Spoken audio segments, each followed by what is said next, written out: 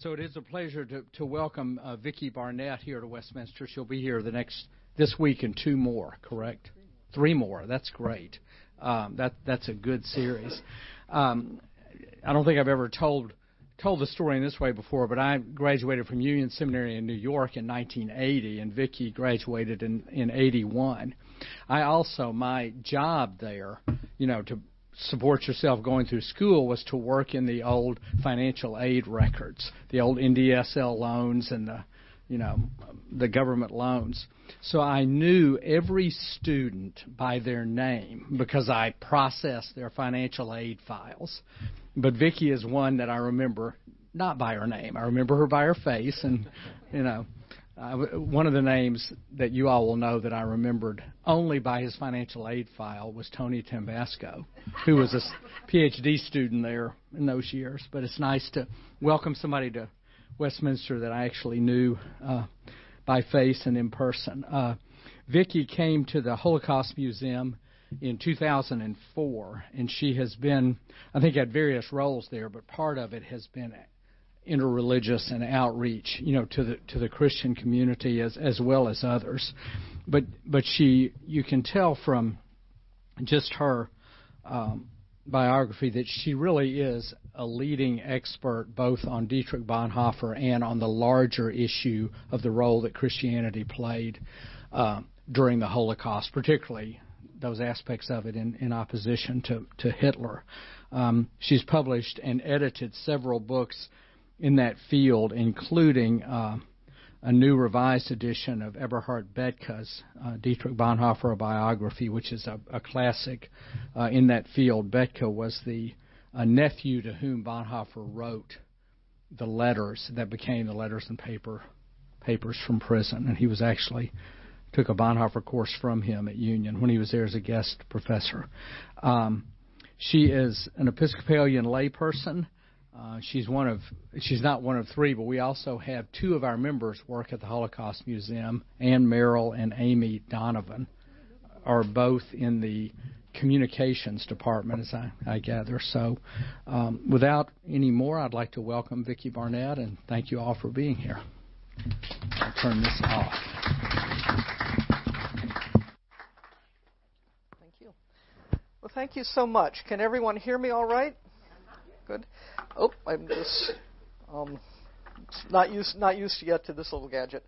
It really is a pleasure to be here. And when I looked at the brochure for your series as a whole, I was just really impressed because the diversity of voices, the depth of the subject matter you're looking at, it just looks like a wonderful series, and I'm honored to be part of that.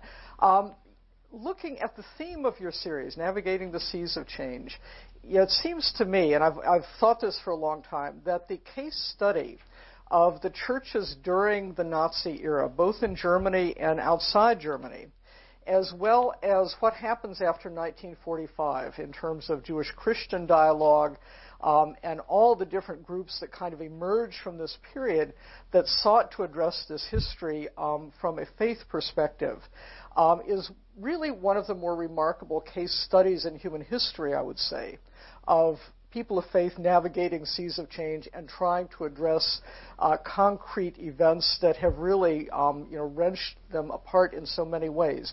And so in the series, I'm here for 4 weeks. I thought today I would start with a quick historical overview that will portray not only the record of the Catholic and Protestant churches in Nazi Germany, but look at some of the international reactions as well during that era. That's a part of the history people tend not to know as well.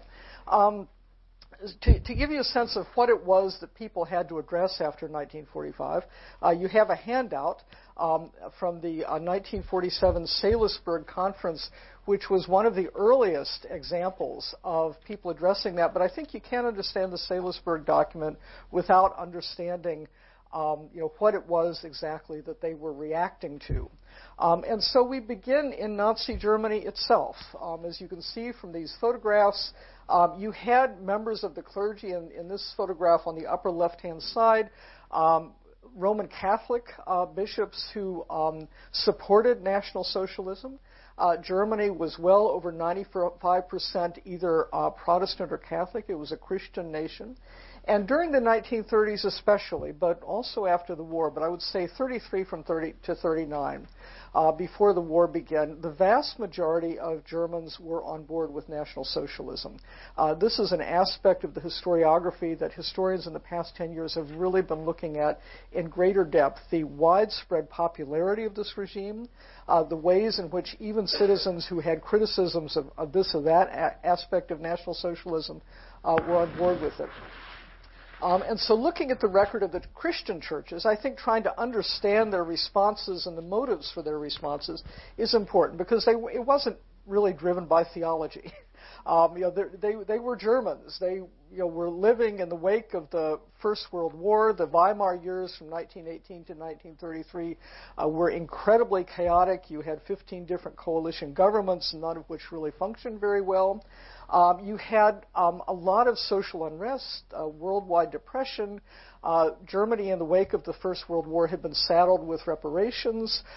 So there were many things that made the German population very unhappy. And the Christian churches, the Protestant and Catholic churches, were driven by those motives. There was a real backlash against the Weimar Republic increasingly throughout the 1920s as it seemed more and more incapable of really pulling the nation together. There was deep anti-communism. The communist revolution had just taken place in the in Russia.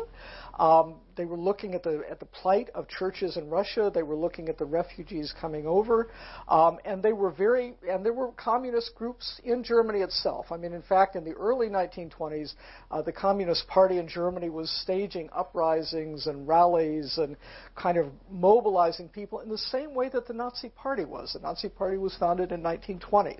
So during the 1920s, you've got radical groups on the right, you've got radical groups on the left, and the churches are sort of getting more and more worried about their institutional place in this, in what this will mean for Christianity.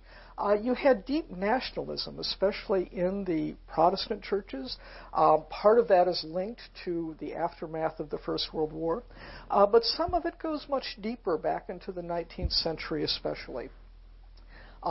Resentment to the international community, especially in the Protestant church, an assumption that the church, Germany was 2/3 Protestant, that the church was one of the pillars of German society, that it was, the pillar that upheld faith, upheld a set of values, that in conjunction with the government, this was, it saw itself as central to German, nationhood.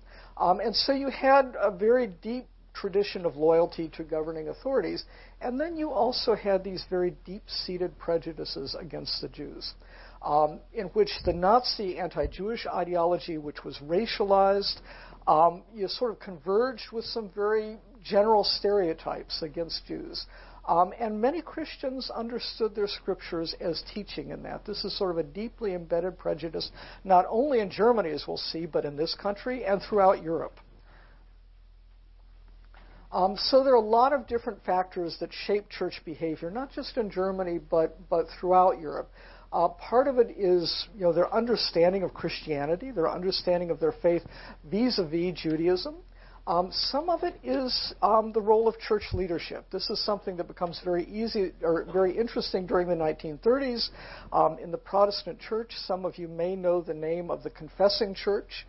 This was the church within Lutheranism that rose up to oppose the Nazification of the church. And so one of the things that happens after 1933 is you get a sharp division within German Protestantism between groups that are pro-Nazi, groups that are anti-Nazi, and church leaders who just don't want the church to fall apart. And so you have theological, political debates, but in the course of that, church leaders begin to say, what do I do? I've got a congregation. They're sharply divided on these issues. I want to keep them together. I want to be able to minister and preach to everyone. How do I navigate this? And so you begin to get these kinds of questions that are very concrete for clergy and bishops. Do they speak out no matter what the risk? Do they focus on keeping the church together? Do they make some public compromises if they can justify them? And so you see these kinds of motives beginning to shape church behavior. And so when you look at the motives that are beneath church responses, you realize the extent to which many of them, as I said, are not theologically driven. Some of them have to do with institutional priorities. Some of them are political. And I always remind people at the museum, you're looking at a 12-year period. A lot happens in 12 years. People don't know in 1933 what's going to happen in 1945. And we tend to sort of read back into history. We look at 33 and we say, how could people not know? Well, they didn't. How should they have known? And so you've got people, including people in the churches, making decisions based on what they're surrounded by as best they can. And it ends up, as we'll see, being a real disaster. But I wanted to get a little bit into this issue of Christian anti-Judaism, because that's one of the things I'll be talking about in the next couple of weeks. How it is after 1945 that Christians and Jews begin to talk about that relationship. And the Jewish leaders, including Jules Isaac, who wrote the statement at Salisbury that you have before you, sort of looked at what had just happened and saw Christianity as unredeemably anti-Semitic, that it was woven into the fabric. And Christians who began to speak to Jews about this really had to look at both the history and then had to look at their understanding of Scripture. So it's very complicated, and it's something that to this day isn't resolved. I mean, I'll just say that at the beginning. These are complicated issues. But one of the things that Jews and Jewish survivors of the Holocaust were looking at were these deeply historical images. On the left-hand side, a stained glass window. There are variations on this throughout Europe. On the left-hand side, you have ecclesia, the church, holding the staff of truth. And on the right-hand side, you have the figure of synagoga. You'll see that she's blindfolded. The Christian assumption was that the Jews were blind. They had not yet accepted Christ, that there was something inherently flawed in Judaism, and that it needed to be led to the truth. This took especially virulent form in the late years of Dr. Martin Luther's life, in which he wrote several very viciously anti-Semitic diatribes against the Jews after they had refused to convert. So there was this literature, in the thing. And one of the things that happens after 1933, or actually even beforehand in terms of Nazi propaganda, is that Nazis used these images to appeal to the people of Germany. When they took the picture of a cross, that was something that every Christian recognized, and most Christians sort of had this basic assumption, who killed Christ? It was the Jews. And so the Nazis appealed directly to that kind of propaganda. In a children's book, for example, you can see this. There's an image, a page from that book of a mother looking at the cross with her children and saying, remember, children, who it was that did this. And then you see in the Stürmer, one of the Nazi propaganda sheets, every issue of the Stürmer had anti-Semitic propaganda, and very often on the front page of Der Stürmer, you had images of a crucifixion in which the Nazis were playing with this. One of the images, I looked at it last night, I couldn't find it, but I'll try to bring it next week. In 1933, actually has an image of a cross.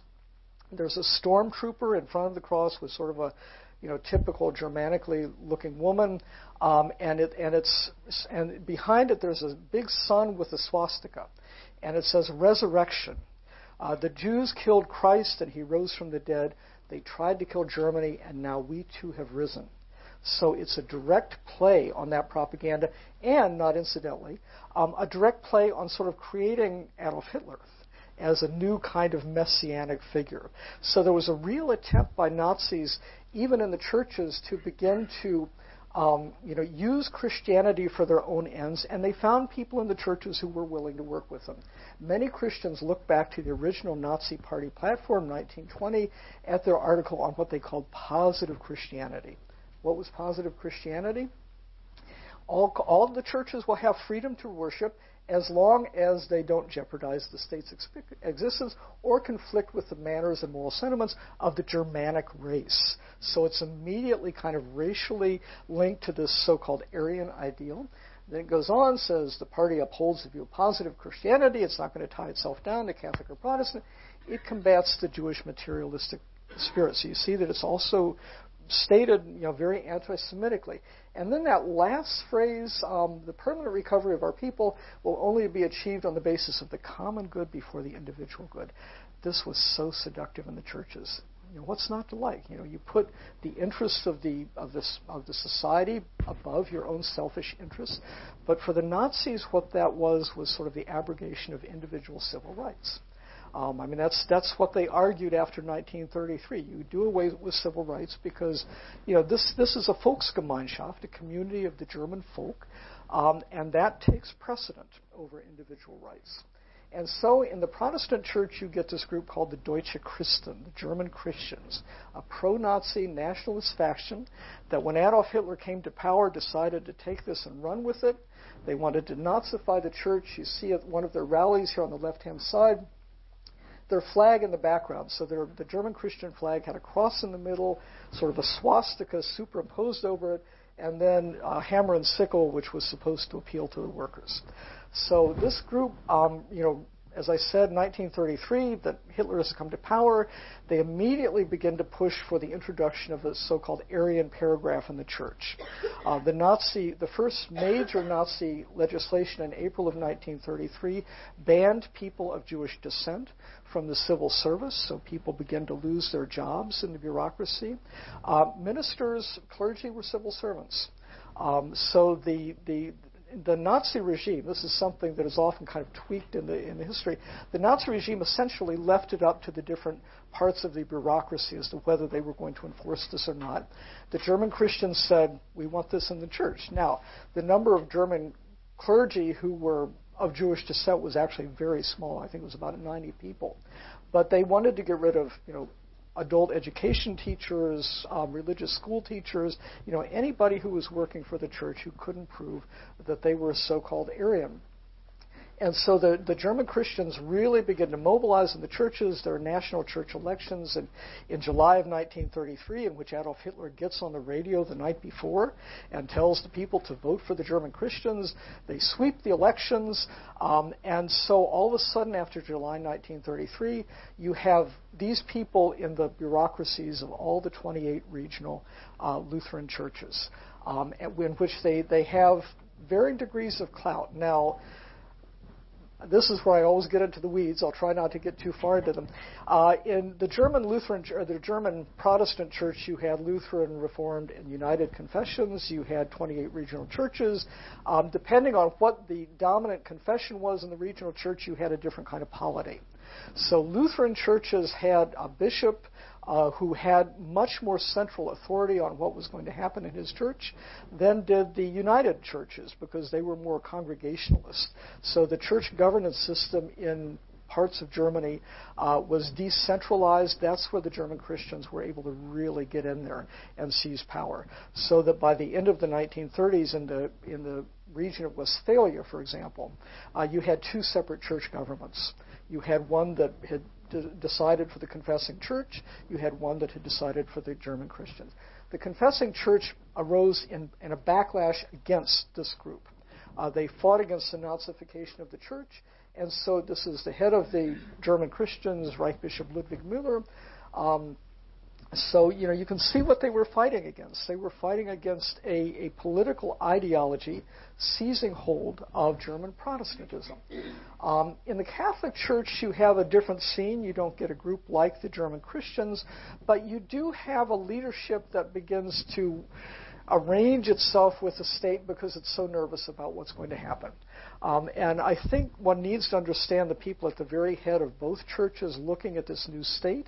It moved decisively and immediately against all its political enemies. People were being beaten up on the street. There were threats of sort of a Nazification of the church. The Catholics were also looking at the German Christians. And so they decided to sign a concordat between the German government and the church, which the Catholic Church thought would preserve their institutional control of religious schools, monasteries, convents. They thought that this deal would at least keep the church free of Nazi control. Now, Adolf Hitler could care less about what kind of treaties he signed, but you can understand in 1933 why church leaders thought they might they might be able to sort of keep their churches out of Nazi control, but whatever their motives, the problem was that by signing these kinds of agreements, by having people in the Protestant church like the German Christians, the vast majority of Germans could look at their church leadership and say, well, this is a legitimate regime. We can find our way in this. And so there's a way in which the institutions, not just the churches, this happens in universities, this happens among the medical professions. I mean, one of the really shameful part of the 1930s in Germany is how many leaders of society, and some of them were internationally renowned scientists, university people, theologians, get on board with Nazism and then actually begin to tweak their scholarship to fit this new ideology. Now you have people who dissent. Notably, Dietrich Bonhoeffer, one of the most famous dissenters, Martin Niemöller on the far right, this gentleman here. So they emerged very quickly as leaders of this confessing church in the Protestant church, which opposes the German Christians, opposes the Nazification of the church, and throughout the 1930s begins to fight a battle within the Protestant church to keep it from going too far toward National Socialism. As I said, you've got all these neutral figures in the middle of the church who are just trying to keep everything together. They view the confessing church and the German Christians as two problematic groups that are equally extreme. So the church never falls apart, and it never becomes completely Nazified, but it never becomes the church that Dietrich Bonhoeffer wanted it to be. German Protestants, it's a very diverse group. You also have throughout the period people in the Catholic Church. This is, Bernard Lichtenberg, a Catholic priest in Berlin who, after November 1938, began to pray publicly on behalf of the persecuted Jews. He was arrested by the Gestapo and died en route to Dachau. Clemens Graf-von-Galen, the Catholic Bishop of Münster, who, after the so-called euthanasia proceedings in 1940, began to preach publicly condemning the murders of institutionalized patients. He was prominent enough that he actually was not imprisoned. And in fact, he caused such an international uproar that the Nazis, officially at least, stopped the euthanasia program. We know that behind the scenes they continued it. But it showed the force that a leader of the church speaking out, could have. Margareta Sommer is someone that many people don't know about, but you had many women like this, both in the Protestant and Catholic churches, who worked in areas of social welfare, who began to hide Jews, rescue them, help them get out, and there's a grassroots movement of people in both churches who began to really try to do something to rescue and help Jews. Internationally, this begins after 1939. This begins to happen as well. Three striking examples. One is the village of La Chambon. Have people heard of that village? It's a Huguenot village close to the Swiss border in France that managed to rescue about 5,000 children by hiding them. And this is a case in which the entire community sort of came together to do this, which is very striking. And it was led by their pastor, André Trocmé, a man actually who also studied at Union Seminary during the 1920s, went back, was very ecumenically active, a pacifist, and ended up getting this church in La Chambon.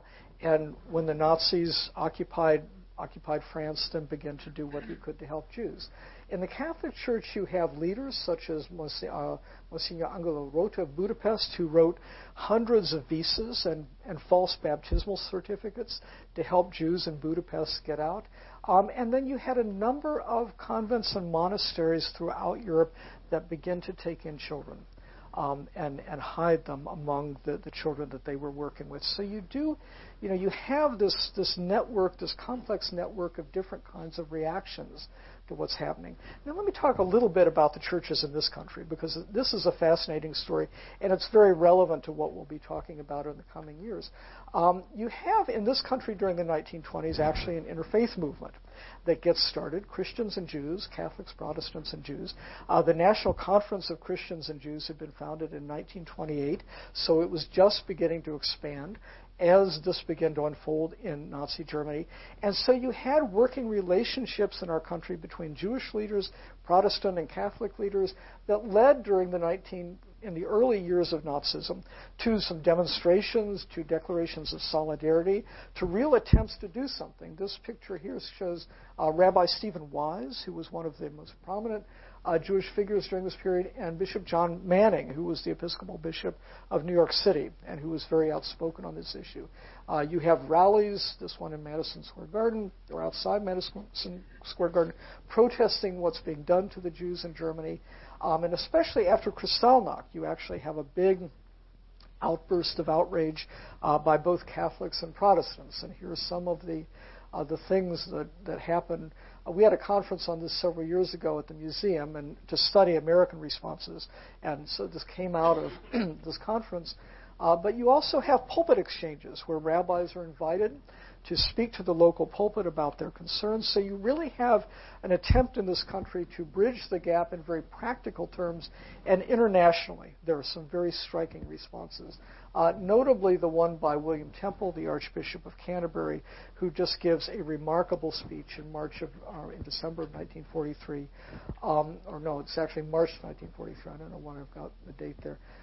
About condemning what is now happening in war-torn Europe and the actual genocide of the Jews, and calling upon the British government to open its doors and accept more refugees. This is a caricature in De Sturmer that follows that. So you can see what De Sturmer did with this kind of thing, sort of charging international Christian leaders as being in cahoots with Jewish leaders. You also had strong anti-Semitism in the United States. These are pictures all from the United States.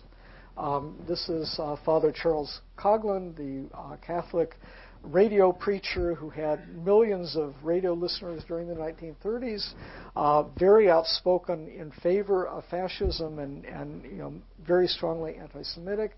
And you had the German-American Bund, which actually was very pro-Nazi. These are rallies of the Bund in this country. And you had the Klan, which was very anti-Semitic, also very anti-Catholic. So during the 1930s in this country, you also have a rise in this kind of activity that seems to be taking some of its signals from what's happening in Germany. And after 1939, across Europe, you also have a number of governments that begin to link themselves to Germany, collaborationists in the governments, and in all of these places you begin to see sort of right-wing movements that affiliate themselves in some cases with the churches.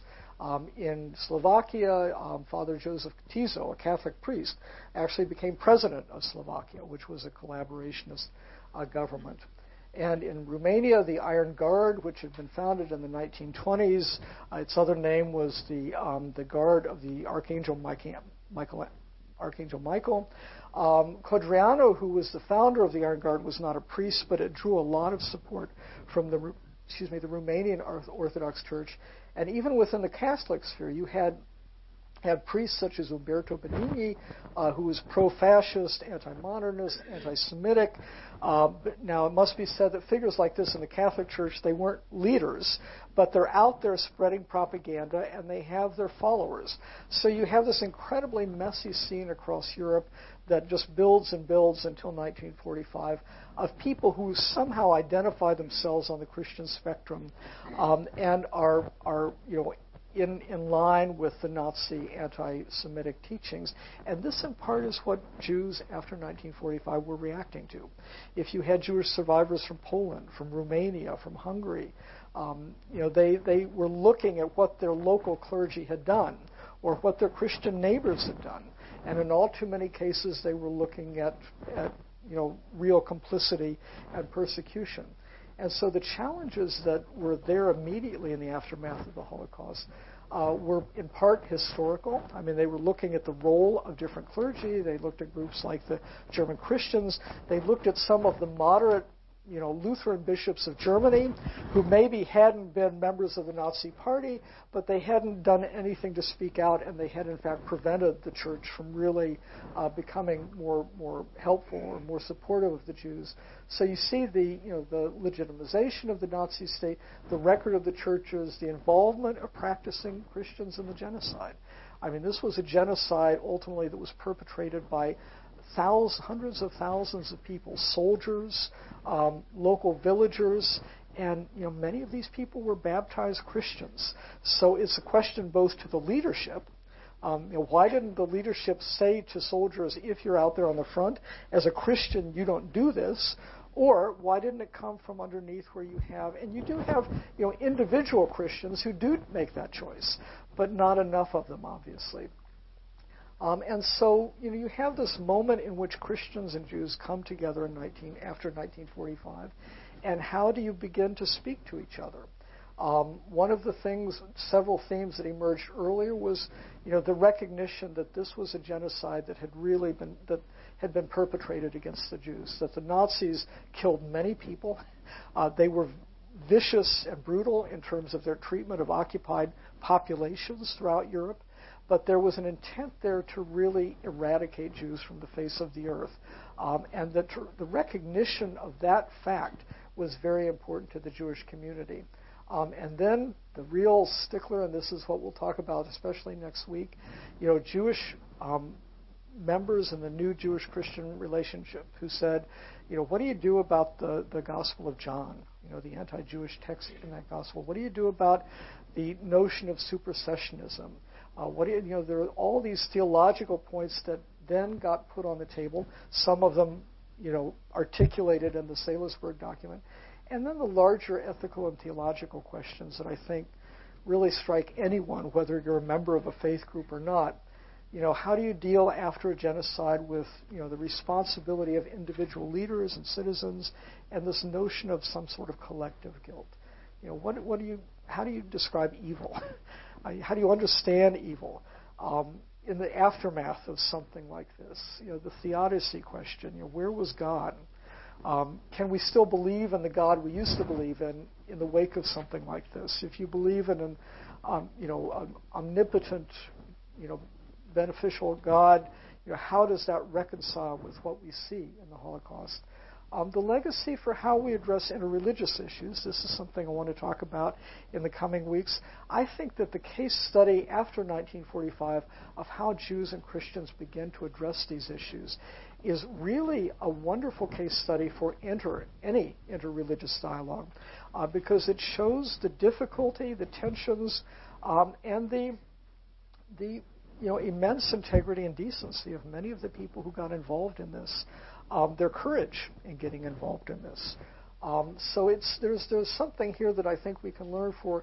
And then finally, not to forget the phenomenon of rescue and resistance. How do we understand someone like Dietrich Bonhoeffer? How do we look at these rescuers, these resistors? What do they tell us about how people of faith can react to something like this that's going on?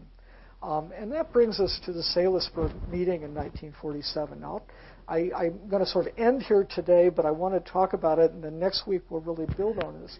So 1947 is an interesting moment. The International Conference of Christians and Jews had just been founded. This is the group that gathered at Salisbury. I mentioned the National Conference of Christians and Jews in this country. It was led by a man named Everett Clinchey, a Presbyterian minister, who had built this incredible interfaith work in the United States throughout the 1930s, largely around social issues, and it was largely framed as Catholics, Protestants, and Jews coming together to fight prejudice. That was their common ground. He didn't get into theological issues because it would be difficult to do that and work with the Catholic Church, work with some of in the Jewish community. So he said, there's one thing that we can all agree on. We're Americans. We believe in American democracy. And we realize that prejudice, any kind of prejudice, anti-Semitism, anti-Catholicism, racism, divides us, erodes our social fabric. And that was what they were doing in the 1930s. The NCCJ went from a staff of 2 people in 1933 to a national staff of over 400 people by the end of World War II. They did a number of things. National Brotherhood Week, for those of you old enough to remember the Tom Lehrer song, founded by the NCCJ. They had National Brotherhood events in the White House. They really did a lot across the country. They sent tours across the country, what they call trio tours, a rabbi, a priest, a pastor, to model interreligious dialogue. And they went to almost all the states to do this. So they really kind of were building something from the ground up. And after 1945, Everett Clinchey went to Europe and said, we'll do this in post-war Europe. We're going to show Jews and Christians how to live together in Europe. And this is where Clinchey is sometimes kind of naive. He goes over there, I think, not realizing the tremendous wrenching emotional impact that this event has just had. But he organizes this meeting in Salisbury. And if you were to look at the whole record of the meeting of Salisbury, they have workshops about the kinds of things they want to do. But what happens at Salisbury is they invite Christian and Jewish leaders from across Europe. Many of the Jewish leaders have just lost family members in the Holocaust. And one of them is a French historian named Jules Isaac. Jules Isaac had already started writing his book, Jesus in Israel, in the early 1940s. He was really interested in this Christian-Jewish relationship. Isaac and his family got to La Chambon. They were staying sort of in that region of France. One day, Jules Isaac goes out for a walk and comes back, and his wife, daughter, son-in-law, and son have been arrested by the Gestapo. His son managed to get away, but his wife, daughter, and son-in-law were deported to Auschwitz, where they were murdered. So Isaac, in coming to the ICCJ, doesn't want to just sort of talk in general about how to fight prejudice. Isaac is the one who says, I think theologically you Christians are inherently anti-Semitic, and unless you deal with this, there's no conversation. And that's where the 10 points of Salisbury come from. They actually come from his 18 points in his book, Jesus in Israel, which actually came out after the war. But when you begin to look at what he outlines here, and of course the foreword, the introduction, where he says, we have recently witnessed an outburst of anti-Semitism that has led to the persecution, extermination of millions of Jews. And that second paragraph, the Christian churches have always affirmed the unchristian character of anti-Semitism, but that didn't stop many Christians from believing in that. And then he goes on to articulate that, and then these 10 points of Salisbury, which are not historical. He's not talking about the complicity of the Christian churches. He's actually getting into the theology and saying to the Christians in Salisbury, many of whom were theologians or pastors or church leaders, says, so if Christians and Jews want to speak to one another, these are the essential points. That one God speaks to us through both testaments, that Jesus was Jewish, and he was Jewish until the end of his life, that his followers were Jewish, that we need to understand Christianity is emerging from that history, but at the time of Jesus' life, this is a Jewish teacher. And then he says, avoid distorting or misrepresenting post-biblical Judaism, avoid using the word Jews in terms of their being the enemies of Jesus during his lifetime. Avoid presenting the Passion in such a way that you blame the Jews for the death of Christ. Avoid referring to the scriptural curses, the one that we hear, every Good Friday, his blood be upon us and our children.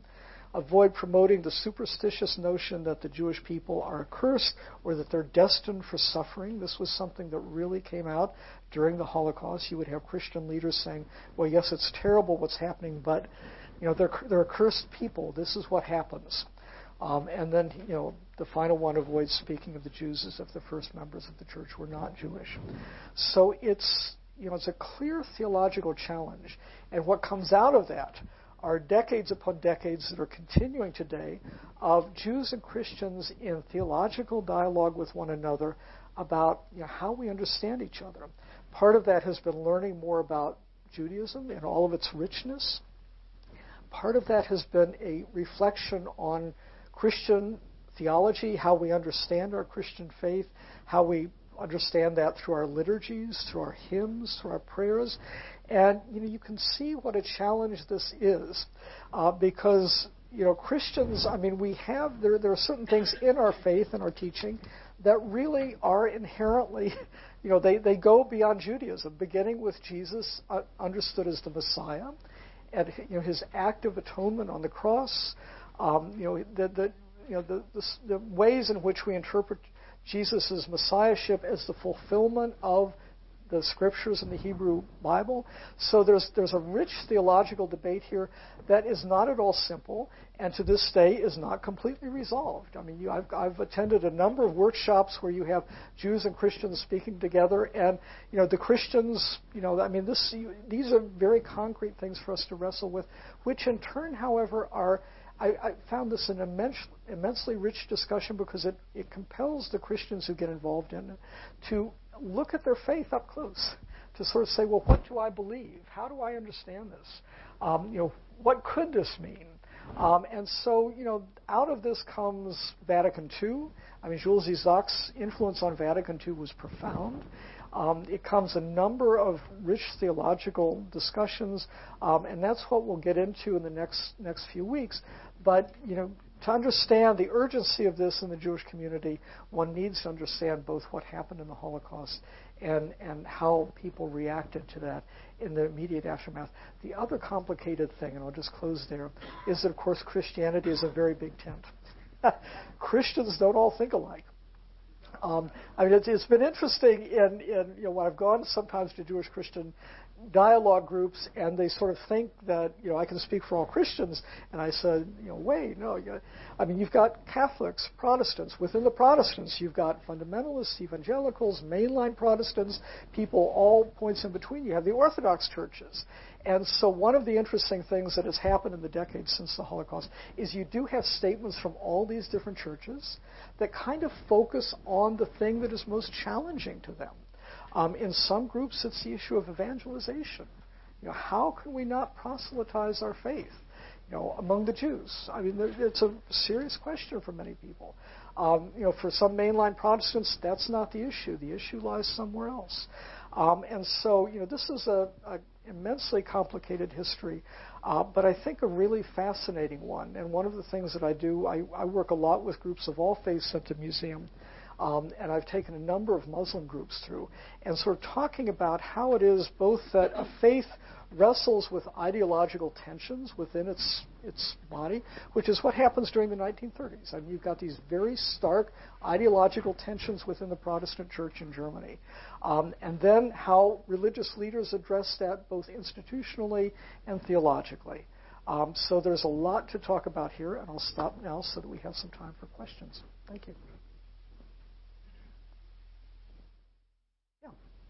Does this experience on the part of Christians in Europe help to explain why there's so many in Europe today who just don't look? I don't know. I mean, it's an interesting question. I've gotten that before.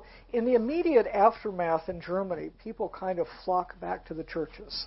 I mean, during the 1950s, especially. I mean, there is this turn back, and I think part of it is soul searching. Some of it is just searching for some kind of ground in the wake of National Socialism. And the secularization that we see in Europe, I suspect, may come through other things. I mean, sort of a number of social and political developments over the decades since then.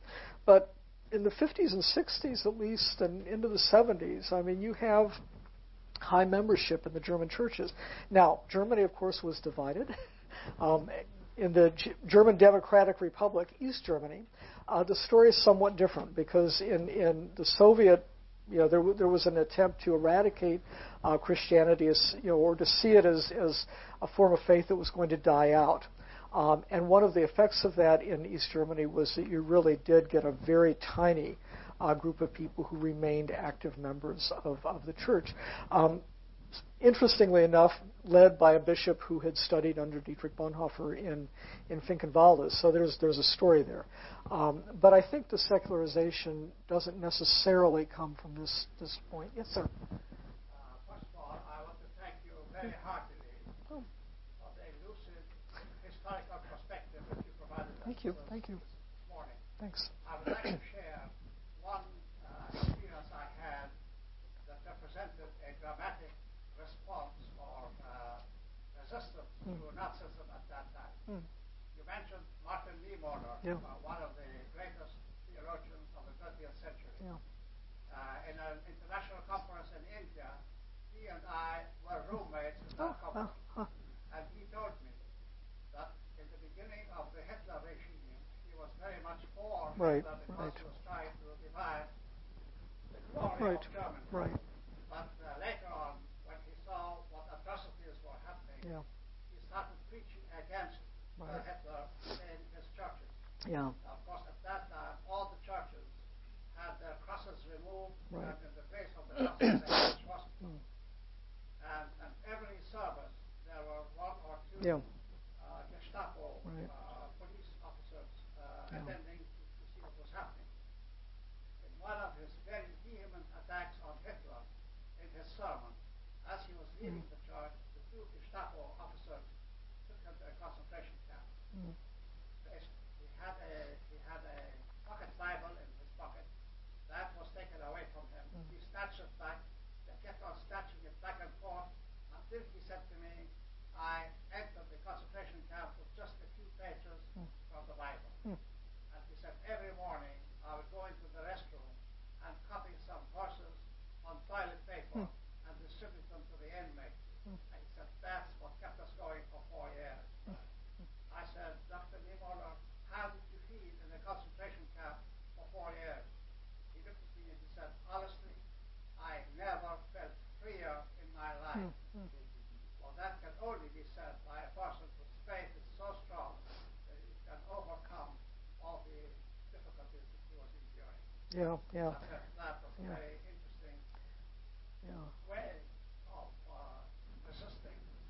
Yeah, Niemöller is a fascinating figure. My first book was a collection of oral histories that I conducted with people who'd been in the Confessing Church, and I was lucky enough to interview Niemöller several weeks before his 90th birthday, but he was sharp as a tack. And Niemöller, as you said, 1933, he was in favor of the rise of the Nazis. He had been a World War I submarine boat commander. He was strongly nationalistic, and then turned against them because of what was happening in the churches, and became a real lightning rod for Hitler. He was actually tried in a court and acquitted. He was tried for treason and acquitted because of his war record in the First World War, and Hitler immediately personally ordered his rearrest because he just wanted him out of the public sphere. But people like that are really fascinating. It's a wonderful story. Other questions or comments? Yes. We've seen a great deal of rising villainization of the Muslims. Yeah. Tagged with the label of being terrorists. Yeah. And I'd be interested as to whether you will be addressing in your number of lectures what is happening in response to this kind of villainization, Yeah. separation between both the Christian church, the Jewish Christian, Yeah. and Muslim communities in the country. Yeah. And what voices to listen to. And if you address that later, that's fine. Mm-hmm. It's obviously the point of us all looking back in history. Right. Because we're in the face right now. Yeah. Very dangerous time. Yeah, thank you for that. Yes, I mean, I can say briefly, but I do want to sort of get into that as we look at the interreligious. One of the later ones. Well, but briefly, I mean, I think that this is something that didn't happen in 1933 in Germany, that you didn't have German Christian leaders openly, standing with members of the Jewish community, whereas in this country, you really have, I mean, there has been some remarkable solidarity between especially Jewish and Muslim organizations. I mean, there's an organization called Shoulder to Shoulder, in which Jewish leaders say that if there's an act of anti-Muslim violence, that they will step in and stand with them. And you have equal solidarity, shown by the Muslim community with regard to the vandalization of cemeteries, synagogues, and so I think, there is a network in existence in this country that it was in existence before then. But what's nice is to see people stepping up when the actual violence hits. I mean, I have an advisory committee at the museum for my work, and we meet once a year, and it's comprised of scholars and leaders who have been in the field. But when I first started, it was all Christian because it was people who looked at the history of the Christian churches. I said at some point, we really do need Jewish scholars and leaders in this, and we now have 2 Muslim members of the committee, both of whom are really wonderful. So, yeah. Other questions? Yes. Question I had, we've had 5 waves of attacks with bomb threats of all their hoaxes. So over 100 Jewish community centers have received all those with all the robo on it. Yeah. Do we, as we look at that, or as a country, to help them lock down those Jewish community centers, or do we engage the community, or what do we learn from history to make sure that we can stop that before one of these hoaxes becomes a reality? Yeah, I mean, I think one thing is the building of relationships, interreligious relationships with, and that happens locally. I mean, it's local clergy reaching out to their Jewish colleagues, so that there's a community there that's aware and alert, and showing up. I mean, there's a tremendous symbolic value when something happens. For the Jewish community, when they see people coming from the entire community out to help clean it up, to stand with them.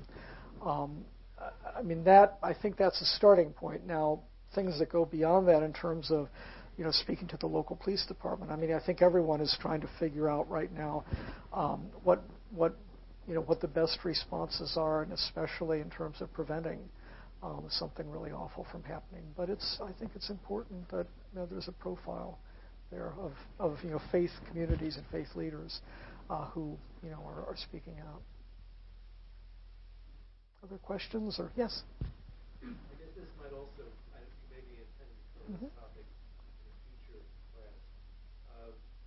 Obviously, right after 47, we soon had the creation of the state of Israel. Right. And I'm wondering if you'll address how Yeah. the creation of Israel affects Jewish Christian. Yeah.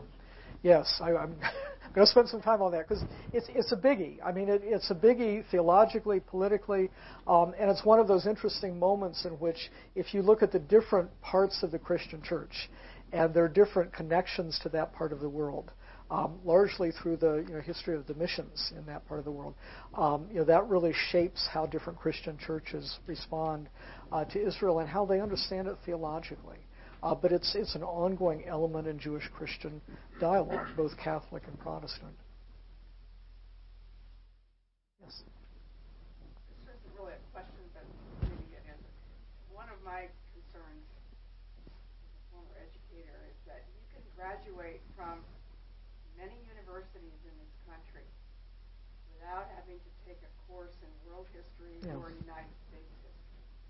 And what concerns me is that if we have younger people growing up in our society who maybe have touched on history in elementary school or high school, but from then on they are not educated in the sense of what has gone on before, such as what you just presented today, the vulnerability to repeating history to me becomes even greater. And I'd like to hear your comments on that. Yeah, I mean, as a historian, everyone should take lots of history. No, I agree. It really is a problem. I mean, it's one of the things that I've really that makes me proud to work at the Holocaust Museum. Is we get about 1.7 million visitors a year. And many of them, it's the general public who's coming to Washington to see all the museums. So they come to our museum. And they may come in really not knowing much at all about this history. They know the name of Hitler, and they know that the Nazis were bad, and that's kind of the sum of it. And so the construction of historical exhibits to try to pull people in and let them know not just what happened, but try at different points to make them kind of connect with that history, I think it's something that people in the museum world think a lot about because that's what they do. And so, when you put together an exhibition to try to, do it in a way that's not completely over the heads of school children and people who go through, but, manages to, help them realize the impact of something like this. I mean, that's kind of what we're all about. And so we have the exhibitions, but we also have a lot of programs. And we have debriefings. I mean, a lot of times when groups come through the museum, they can ask someone to talk to them about some aspect of the history. And so we have a lot of different ways, and also our website, in which we really try to engage the public to help teach them about it. But I see that as really important, especially, as you said, because many school systems, you don't need a course in history, or whatever you get isn't really going to touch on many things. So. Yes? Another comment that maybe something you'll add to. Separate out this issue of villainizing the Jews. Yeah. Proceeding with the whole Right. Another thing that we saw in Germany was, of course, the total demoralization of the country with stagnation, financially, if not ruination of inflation. And then the tactic that Hitler used was the observation and deflection. Simply started to create a tremendous amount of xenophobia. It was other people who were responsible. In this case right now, we're seeing instances where we are blaming other countries and their trade agreements and unfair trade policies. We're seeing refugees villainized. We're seeing, of course, as we've already covered a moment ago, the issue of Muslim threat. I think the big lesson lies here. When people are despairing, be very careful about creating policies around villainization of those others who are part of our global neighbors. And I don't know to what degree that is being looked at and really exposed. Desperate people will respond, as did the Germans, to a promise of hope, employment, and so on. Mobilization is a better lesson. I mean, I'll add that Hitler didn't invent the nationalism or the xenophobia or the anti-Semitism. He spoke to it. He harnessed it.